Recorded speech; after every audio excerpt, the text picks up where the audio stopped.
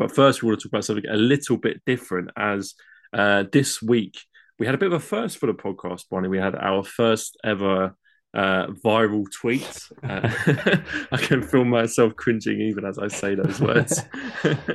But yeah, we had a weird situation over the weekend where a tweet we did about Iago, the Portsmouth strikers goal celebration, went a bit crazy on Twitter.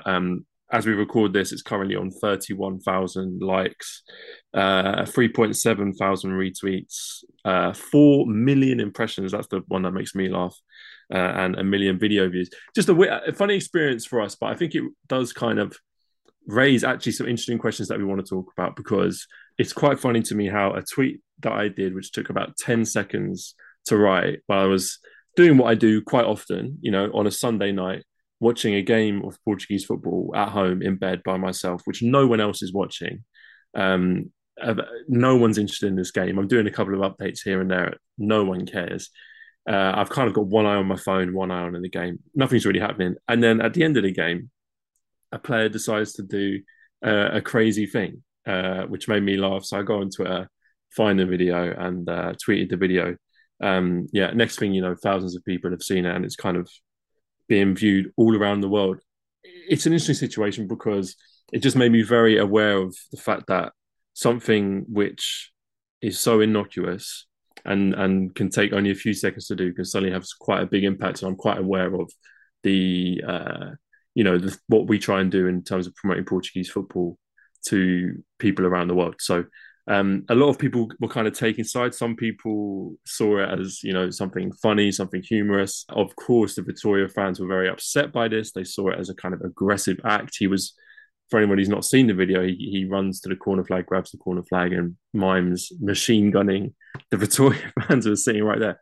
And in the same thing to do, it did make me laugh, I have to admit, not because I think it's funny to shoot people, but just because it was quite an absurd thing to do. I just found the whole thing quite outrageous.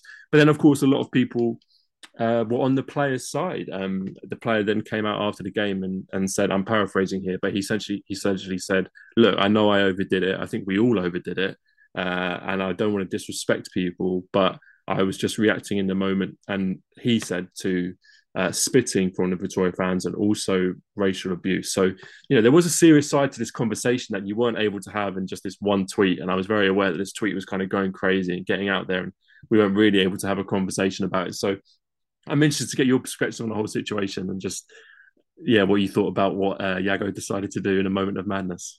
It's harder because there is two ways of thinking. I think there's the serious way of thinking, and there's just the instinctive football fan thinking. I think it's great of him to come out afterwards and say it was against the racism that for the racists who had been abusing his teammates during the game, because I think that's a really important thing to raise. And I think this is particularly with this coming a week after we saw the league and several teams do a social media backup for Esgaio after he received online abuse for his performance against Braga.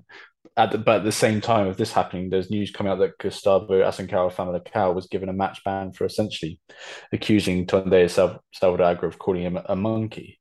And the disciplinary board of the league has decided that Asencar needs to be banned for a game for, and I quote, injuries and reputational offences.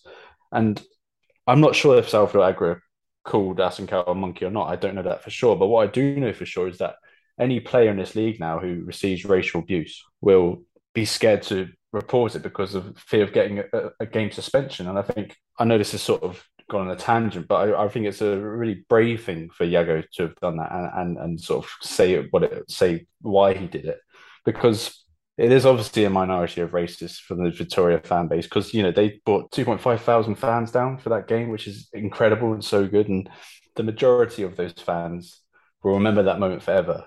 And I think both fans and Iago will love the sort of the heat of it. The good fans, I'll say, not the racists. I think people have been liking it to Adebayor's celebration for Manchester City when he sprints down the whole length of the pitch to deliberately celebrate in front of the Arsenal fans. And it's just a moment where a Mm. football player, and football players, as you say, are so often on the end of abuse.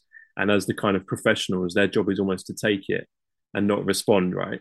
And so these moments when football players don't just take it, like Adebayor when he deliberately ran the whole length of the pitch and knee slid in front of the fans, and like Yago when he grabbed the corner flag and did what he did.